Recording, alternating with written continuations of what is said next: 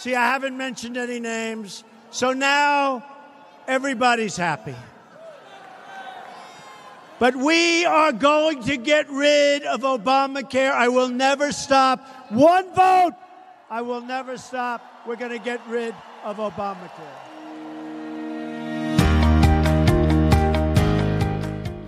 I'm Dan Diamond. This is Pulse Check, and that was President Donald Trump at his rally in Phoenix on Tuesday night.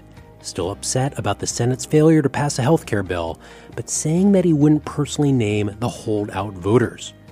Unlike the president, we are going to name names, or at least name check them, on this episode of Pulse Check. And you'll hear from former HHS Secretary Kathleen Sebelius, who I reached on the road as she stumped with Save My Care about the administration's efforts to pull down parts of the ACA. But first, I grabbed my colleagues Rachna Pradhan and Paul Demko to talk about the latest developments in health policy. You'll hear that conversation in a moment. Just a reminder, if you like Pulse Check, help us keep it going. Rate us, review us, share this podcast with your friends, family, colleagues who care about the healthcare fight. It's still going, even if the Senate is on recess. They will be back soon and dealing with these issues once again. And let me know at ddiamond@politico.com or at ddiamond on Twitter about what you'd like to hear and who you'd like to hear from on Pulse Check coming up. And with that, let's get to Rachna and Paul. I'm joined once again by Politico's Paul Demko. Hello, Paul. Hi, Dan. And Rachna Pradhan. Hi, Dan. Back from watching an eclipse, just like me. We have big bandages over our eyes after staring for a second too long. I was going to say I didn't sear my retinas, and so I can still do my job. But we both saw the total eclipse. It was worth traveling for. It absolutely was. We did not travel together, though. You were in South Carolina. I was in Missouri. When did you get back? I got back very late on Monday night because the whole travel outside of St. Louis was so cocked up by... Can I say that on a podcast? Definitely. The eclipse does weird things to people. Yeah. Well, in terms of what we say or the amount of travel that people are willing to do. Both. Let's get to the topic at hand, or really in some ways the topic that we haven't had to talk as much about this month. It's been very quiet. It's been almost 30 days since the Senate healthcare proposals failed before they went on their recess. Have we seen any movement among holdout or critical senators around the ACA? And Rach, you went out and reported on some of the town halls this month. What is the feeling out on the trail, and are any of those holdouts, any of the senators like Dean Heller, making any movement? So I was in Colorado earlier this month to go to a couple of town halls that Senator Cory Gardner held in Colorado, and he hasn't held a lot of town hall meetings, so as you might imagine, there was a lot of pent-up angst, anger, screaming at the senator for his support of repealing the ACA.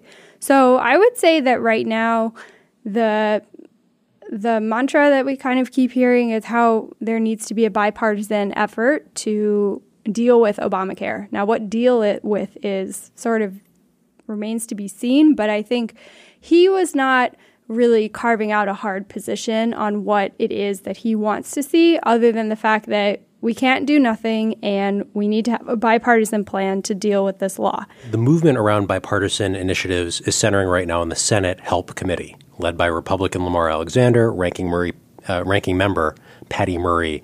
They are convening a pair of hearings in early September where insurance commissioners and governors will come and talk about what solutions they think are necessary to stabilize the market.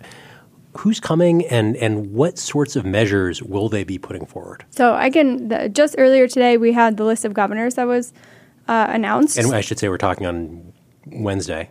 Yes, September 7th. So we have 5 governors, 3 Republicans, 2 Democrats, all of whom I would say do not represent the ideological extremes of their party. They have been willing to work with one another on figuring out a way, especially to fix the individual market. All of their states have dealt with issues, and certainly it's not limited to those 5. And so it'll be interesting. We have Bill Haslam from Tennessee, Gary Herbert from Utah, Charlie Baker from Massachusetts. Those are the 3 Republicans. And then we have Montana's Steve Bullock from who's a Democrat, and then Colorado's John Hickenlooper. I think that having those 5 shows that the Senate Health Committee is serious about trying to come up with something that works and that can get broad buy-in. So it'll be interesting. And then, like you said, the day before, we have insurance commissioners that maybe Paul can speak to this, of who is going to be speaking. I have one question for you, though. Were you surprised that John Kasich wasn't part of that group, given that he's been working closely with Hickenlooper on crafting some kind of plan?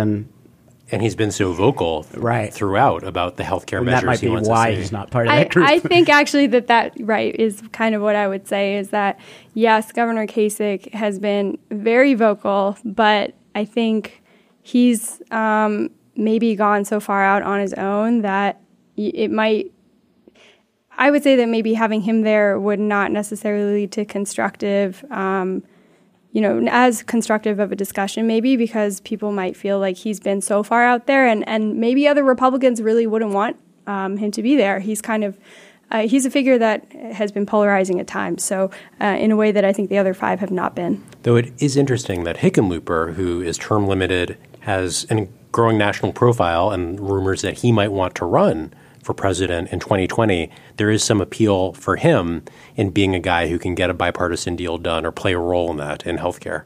Well, I think that's an open question, what the dynamics are going to be if he wants to run in 2020. I mean, there's a lot of evidence that, all the energy is going to be on the far left. And if you're going to, galvanize a national following, that you're going to have to have that energy behind you. I will make one point about the insurance commissioners. The thing that's striking about them is they're all on the same page. Like, whether you're talking to Republicans or Democrats, if you talk to Commissioner McPeak in Tennessee, the favorite commissioner among Republicans, or if you talk to Commissioner Kreidler in Washington, the longest-serving Democratic commissioner, they're all saying, fund the cost-sharing subsidies, stabilize these markets. Our people are going to get hurt otherwise. That's an interesting point, and I don't cover the insurance market as much as you do, Paul, but when I had a story on the changes in a Senate bill to the small business market, I talked to McPeak in Tennessee, I talked to Al Redmer, a Republican up in Maryland, and I talked to a bunch of Democrats too.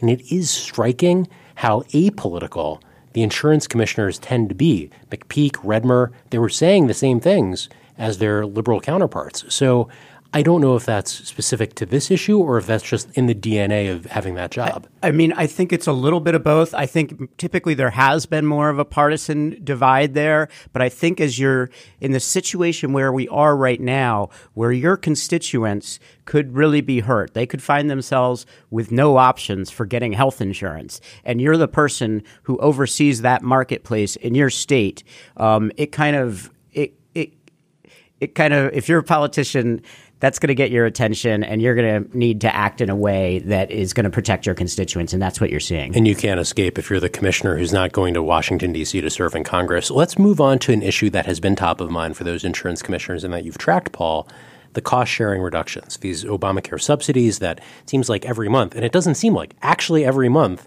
the president has held them out as a negotiating tool to say, if you don't get on my side for passing health reform, for funding infrastructure, for building the border wall, he's used them over and over again as a lever or an attempted lever to get legislative support. Every month it seems like he can't actually get anyone to come on board, and this issue gets kicked down the road. Where are we on the cost-sharing reductions, and how close are we to a final – not a final solution. How close are we to a final answer on how this program will be funded? Well, you can't say for sure, because this really is President Trump's decision. And as we all know, predicting what he will do is a fool's game. What I will say, though, is we are so late in the cycle now. We are so far towards 2018 that I don't think it much matters anymore, to tell you the truth. Insurers have had to make decisions about pricing. They are making conservative decisions because that's what their actuaries tell them to do. And they're basically pricing in on the assumption that they're not going to get those cost-sharing subsidy payments. So the damage is pretty much done at this point. There are going to be much higher premiums because insurers don't know that they're going to get this money. Though those premiums will be defrayed for on-exchange shoppers with tax credits that will go up basically in lockstep with the higher premiums. Correct.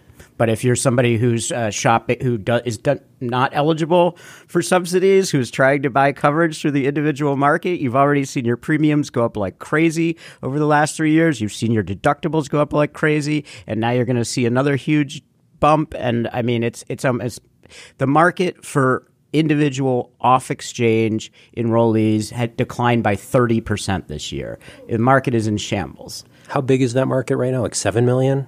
Oh, I think that's about right. I can't promise that that's accurate, but I think it's about 40% of the total market.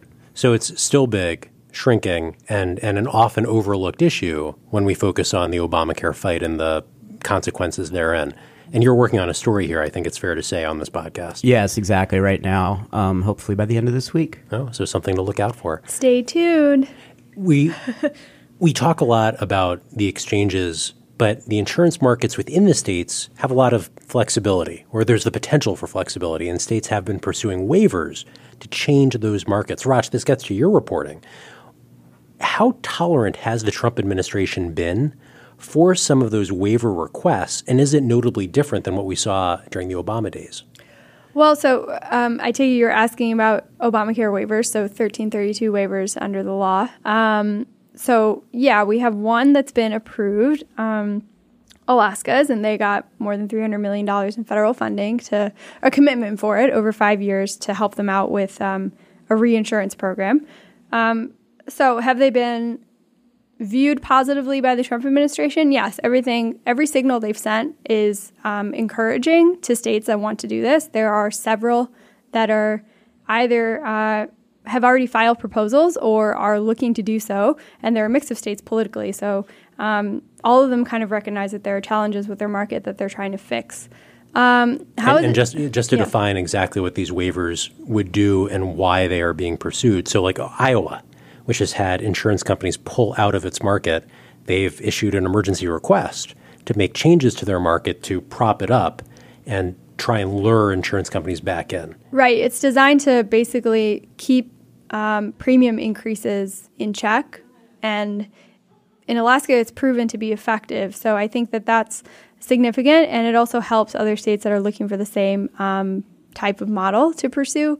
The Obama administration didn't get a chance to approve any of these, but I think that's for a whole host of reasons. It's not necessarily political.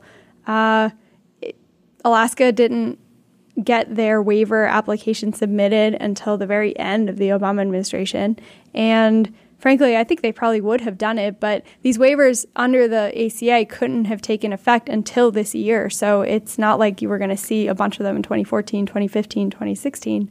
So we'll have to see. I think they're observers of who are tracking this activity in the states believe that we could see 4 other states that might get these waivers approved in time for 2018, although that's pretty aggressive time-wise. So Minnesota, Iowa, Oklahoma, and Oregon all have proposals that have been fleshed out and submitted. And I think, on top of keeping premiums down, I think they're also hoping that they might be able to entice some insurers that have left these markets to get back in at the last minute, particularly like in Iowa, where Aetna and Wellmark dropped out, and they're just left with Medica. And that's with tools like a reinsurance program that benefit the insurance companies that are selling in those states. Roger, you had a story about 10 days ago or so. It was how the Trump administration is spending millions to shore up Obamacare. And that gets to an issue that I think underpins a lot of what we've already talked about. The president is on national TV ranting about Obamacare failing, but privately, the administration is taking some steps, whether it's helping these troubled markets or whether it's folks within the administration at least pushing to keep the cost-sharing reductions going. Do you feel like there's too much focus on the president's statements when in reality there still is pretty significant effort to keep the ACA alive? I don't know if I would say that there's too much attention, only because the White House is supportive of HHS's efforts in the vein of stabilizing markets, using administrative tools they have to do that. That's what they told me when I asked them that for my story. On the other hand, the president's comments about or threats to pull cost-sharing subsidies is having a very real and tangible effect on the future stability of the markets. Paul already talked about how we're seeing insurance companies ask for much larger premium increases because they think that that money could go away, or for other reasons like the individual mandate not being enforced. So providing clarity, I don't think there's any disputing that it would help. I guess providing clarity and saying we are going to fund these programs would stabilize the markets even further. Yeah, I mean, I think the president's words really matter. If you're a healthy 28-year-old thinking about whether you should get coverage or not, and you're hearing President Trump declare Obamacare dead, maybe you think, never mind. And if you talk to insurers, you'll hear them say that they're losing healthy people, that people that were healthy and young and were enrolled in coverage are dropping it. And that's already a huge problem with these marketplaces, and it's going to make it worse because the only people who are going to stick around, well, not the only people, but too many of the people that are going to stick around are going to be people who are very sick and need a lot of medical care. One thing that the president is saying, and that House Speaker Paul Ryan said in his CNN town hall this week, there are insurers dropping out their counties that aren't covered by Obamacare. And the difference between the political perception and the reality is pretty big here. Paul, where do we stand on the Bexar County issue? You've been covering this. You had a big story in Politico this weekend. Yeah, I mean, there's been at one time or another, there have been 81 counties nationwide that have been at risk of not having any insurer. That number has steadily declined as insurers have filled in Bexar counties at the behest of state regulators often. Places like Ohio and Washington State, the regulators have worked very hard to woo insurers back into these markets. And right now, as we speak, there's exactly one county, Paulding County, Ohio, right on the Indiana border near Fort Wayne, with 334 or 344 Obamacare customers that does not have an insurer. So that, Paul Ryan misspoke, we'll say. I think that's a kind way of putting it the other night when he said, dozens of counties? At best, he was using months-old information. Right. At worst, he was being deliberately misleading. Yeah, so that just is not the case. I mean, I don't want to be Pollyannish here. I mean, there are about 45% of the counties nationwide with one insurer. So that is not competition. It's more of a take it or leave it proposition. So it's not good. These are mostly rural areas where it's tough. It's tough to put together competitive networks. It's tough to sell affordable plans in those places. But it is an issue, and the competition has dramatically decreased over the last couple of years. Isn't that the percentage of counties that have only one insurer? Isn't that higher than 2017? Yes, I'm pretty sure. I don't know that number. I think it was about 30% in 2017, and now we're getting close to 50%. Yeah, so it's trending the wrong way in terms of competition. The argument that supporters of the law make is those are rural counties that were always difficult to insure, and that this is an issue that predates the ACA. So not great, but also the population, while it might be near 50% of counties, the actual population is a fraction of that. Exactly right. So we, at the end of July, fair to say, we were working around the clock. It was an energetic, exhausting time for everyone in healthcare. We've recaptured some of our sleep and energy across August. Looking ahead, do you feel like there's going to be appetite for another fight over healthcare in the Senate, or have we already made it past the kind of knockdown brawl over the fate of the ACA, at least for this year? I don't think they have any choice. I think they gotta. I think they're if they want to get away from it, if they want to pivot away from it, which I think they probably do. I mean, as ugly this has been, particularly in the Senate, I just don't know how they can. I mean, there's too many problems with these markets, and I just don't see. Every time I think about what it looks like to pivot away and not worry about healthcare, I don't see the path. So you think it's not realistic for them to move back to a knockdown fight, but they are going to have to deal with something related to the markets? I think that's right, yes. And I'm sure there will be there will be pressure from either side. So you have, even on the Senate Health Committee alone, I mean, you have conservatives on that panel. You have Senator Rand Paul, who is not going to be supportive of what Senator Alexander and Senator Murray are doing. And then you also have Senator Bernie Sanders on the other end. I mean, it's not going to be easy for them to do what they're doing, but I don't think that any of them are going to take up the repeal mantra anytime soon. Who are you watching? Who's the person, the company, the lawmaker that you're watching right now that you think is worth keeping an eye on? Well, I mean, I guess the obvious one is Lamar Alexander right now. I mean, a seasoned veteran, highly respected Republican from a red state who I think has already been very influential in changing the dialogue by, his statements. So, he is going to do these hearings starting in September, and we'll see what becomes of it. But that's certainly who I have my eye on right now. And perhaps not a surprise to Pulse Check listeners, he was on the podcast a year ago, and many of the things he said then about the need to work together on a deal and to fix these markets, and all he cares about, he said, are his constituents in Tennessee and the premium hikes that they're subjected to. So it may have taken an extra year, but he's basically back where he was heading into the elections. Right. I think it was Senator Alexander that initially said that they need to replace and then repeal, not the other way around. He's been more pragmatist about this whole thing than I would think almost anyone on the Republican side. So I would just echo what Paul said. I agree. He's definitely one to watch. And then, of course, he has to deal with Senator Patty Murray, and so she's the other one. And that's exactly what I was thinking about, kind of that change in the rhetoric that, maybe didn't seem all that significant at the time. I think really did end up being, significant in changing the dialogue and how they went about this. Yeah, it all accretes. Every little shift moves things one way or another, and every conversation that we have moves things forward on the Pulse Check beat. So, Paul, Rachna, thank you for joining for another roundtable on the Politico Pulse Check podcast. Thanks, Dan. Thank you. Kathleen Sebelius is a former Democratic governor in Kansas, insurance commissioner, and Barack Obama's first secretary of HHS. She played a pivotal role in overseeing the ACA and rolling it out that first year, bumps and all. I reached her on the nationwide Drive for Our Lives bus tour as the bus drove between rallies in Cincinnati and Dayton.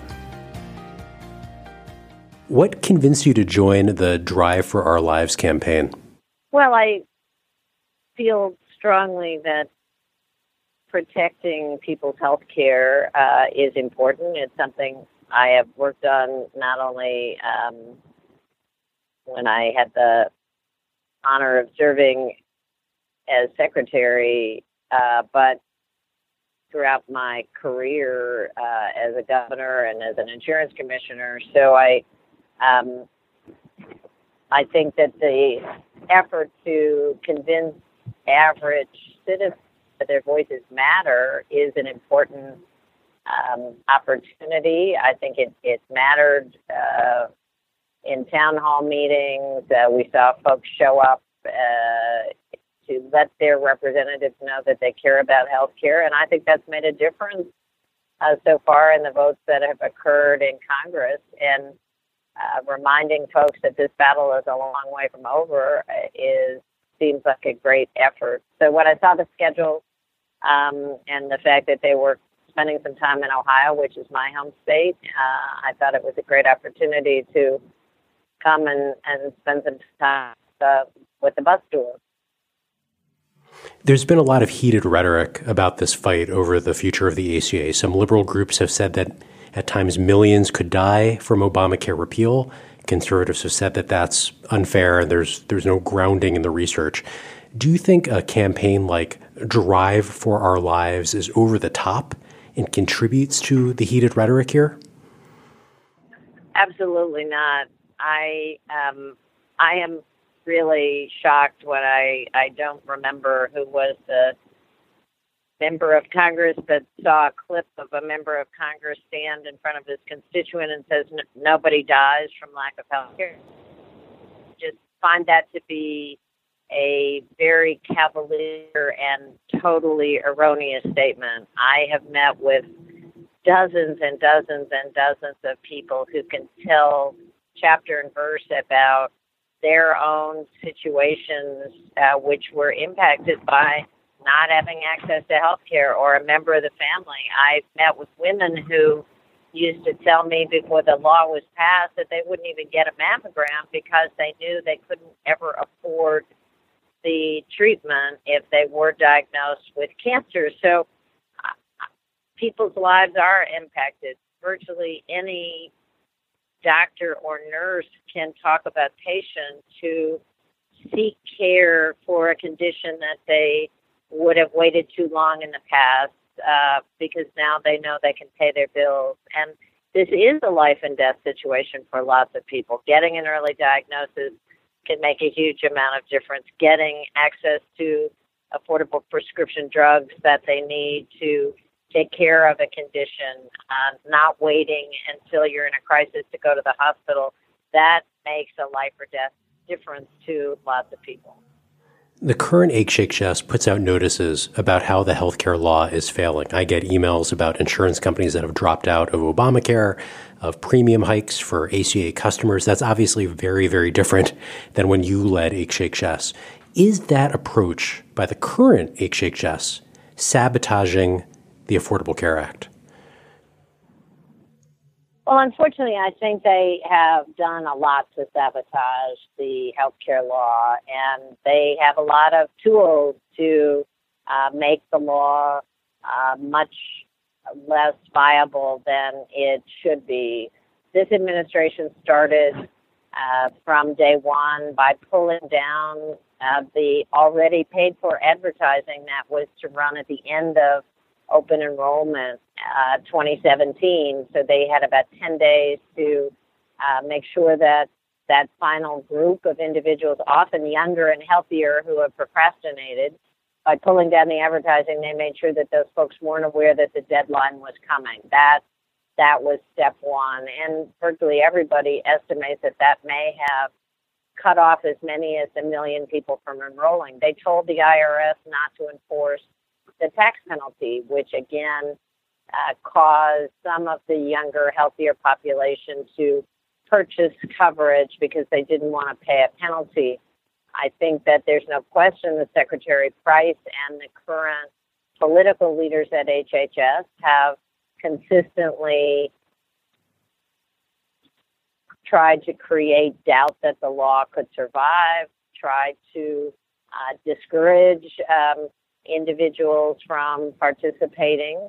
I think that their unwillingness at the administration level to make it clear that they will continue to follow the law and pay the cost subsidies owed to insurance companies under the law and essential for lower income individuals to be able to afford their coverage, that uncertainty has caused companies to really question whether they should participate. So absolutely, I think from day one, for the last 7 months, this administration has consistently tried to undermine the law that is the law of the land, has consistently used their efforts to discourage participation when they know competition actually is the best way to lower costs. So it's had I think, a very ironic effect where many of the people that could be helped by a more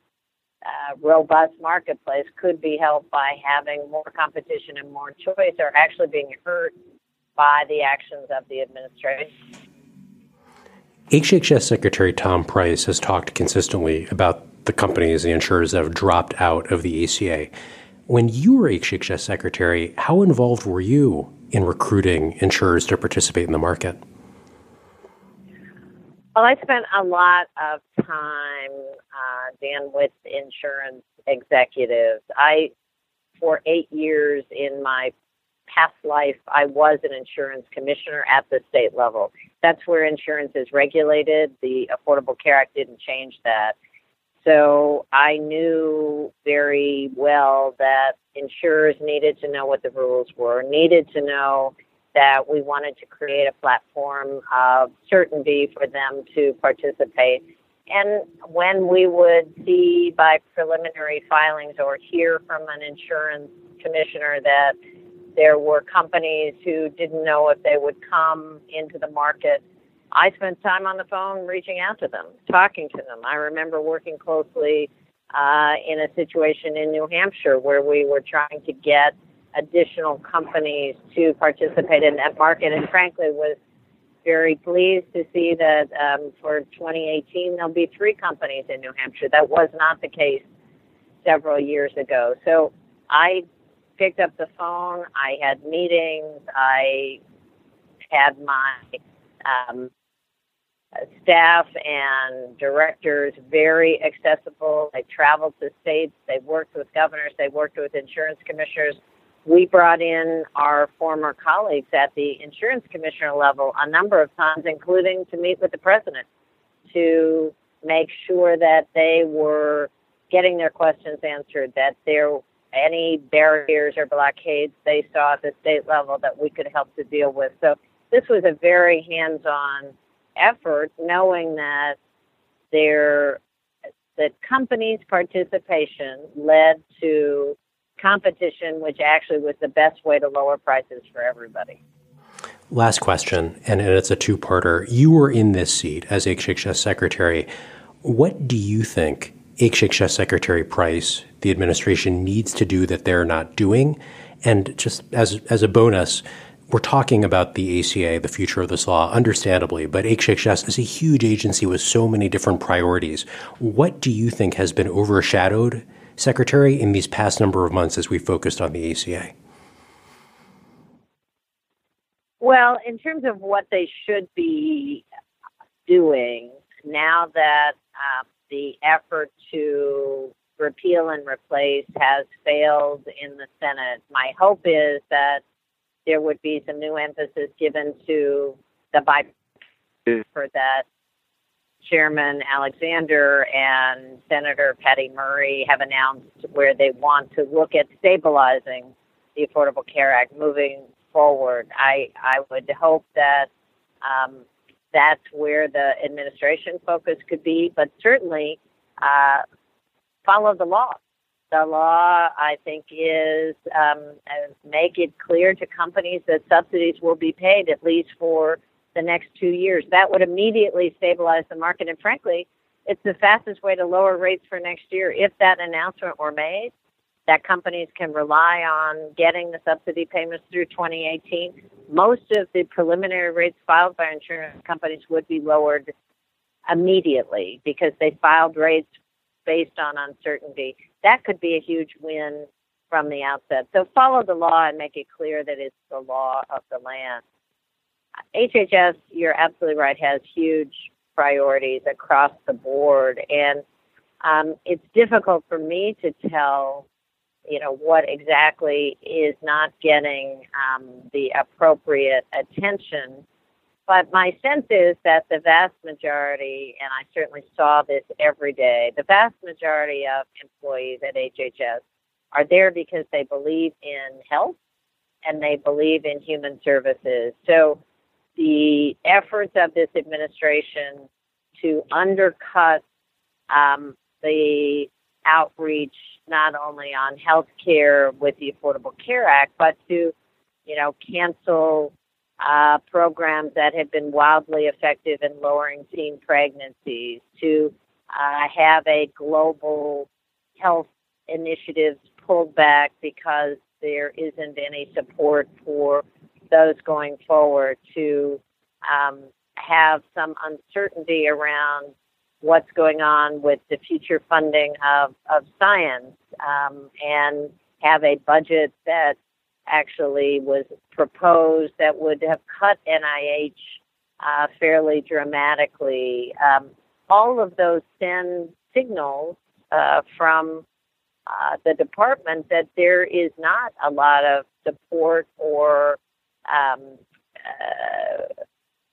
initiatives around improving people's lives and improving their health well beyond the Affordable Care Act, and that has to be incredibly discouraging, particularly for a lot of the talented individuals.